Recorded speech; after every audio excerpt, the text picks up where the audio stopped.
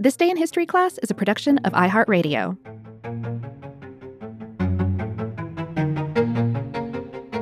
Hello, and welcome to This Day in History class, a show that tallies the gains and losses of everyday history.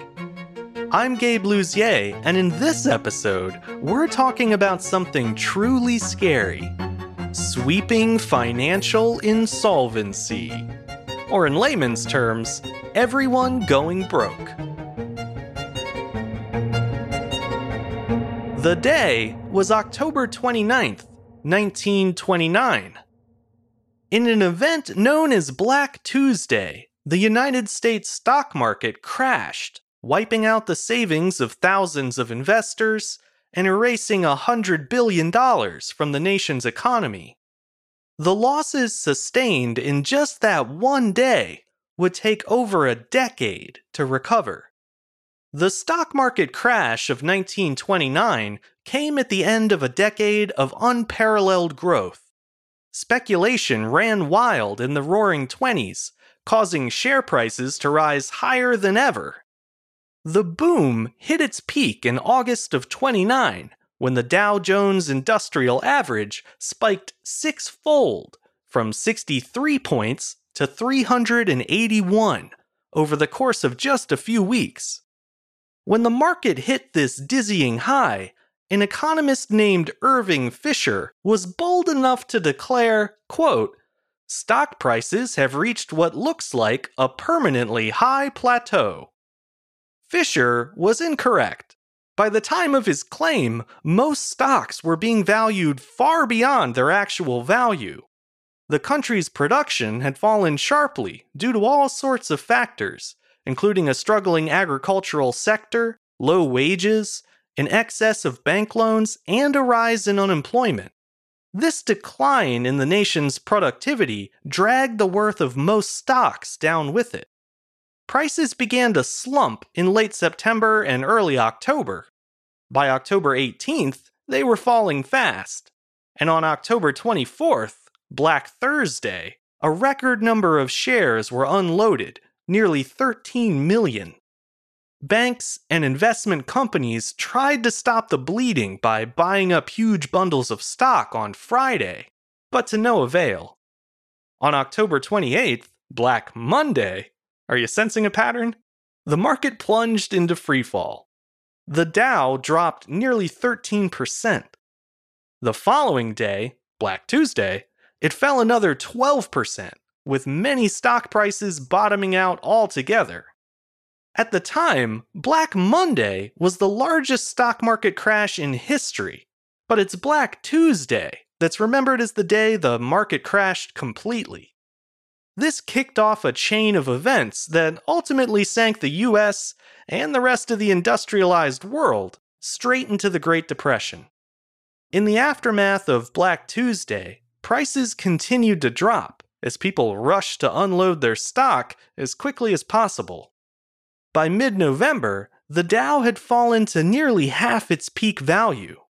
That decline would continue through the summer of 1932, when the Dow closed at 89% below its peak value. That was the lowest the Dow would go in the entire 20th century, and it wouldn't return to its pre-crash peak until 1954, over 3 decades later. To be clear, the crash of 1929 wasn't solely responsible for the 10-year economic slump that followed, but it did speed up that decline.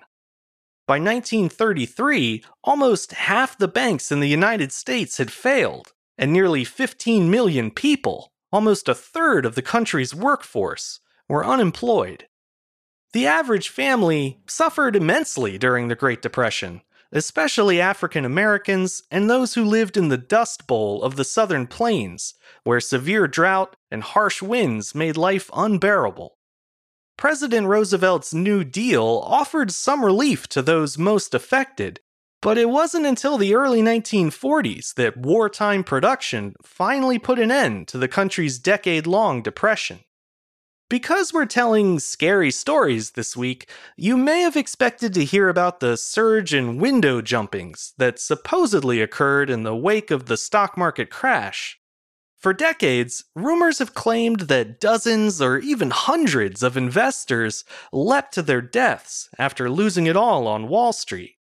Thankfully, these reports are greatly exaggerated. The myth likely got its start on the day after Black Thursday, when New York Times columnist Will Rogers made a dark joke in the day's paper. He said, quote, "When Wall Street took that tailspin, you had to stand in line to get a window to jump out of, and speculators were selling spaces for bodies in the East River." Rogers' column was read by about 40 million people on average, and it seems that many of them took him at his word. But he wasn't the only one who spread the rumor through comedy. Eddie Cantor, a vaudeville comedian who lost money in the crash himself, joked afterward that when he asked for a hotel room on the 19th floor in New York, the clerk asked him, "What for? Sleeping or jumping?" These bad taste jokes convinced the public there had been a mass wave of suicides after the crash, and that myth has persisted in some corners to this very day.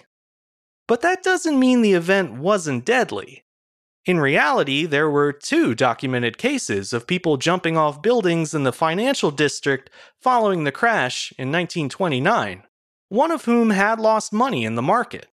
And in the final months of that year, American newspapers did report multiple cases of bankrupt investors taking their lives, though by other means.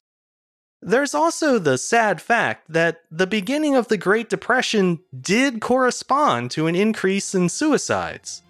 This dark truth at the heart of the building jumping myth shows what a frightening time this was in America, and in the world. A time that, if we're lucky, won't be seen again. I'm Gabe Luzier, and hopefully you now know a little more about history today than you did yesterday.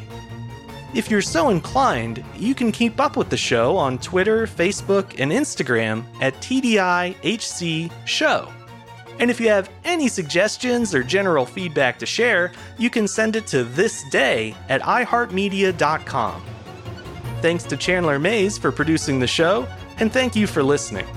I'll see you back here again tomorrow for another spooky day in history class.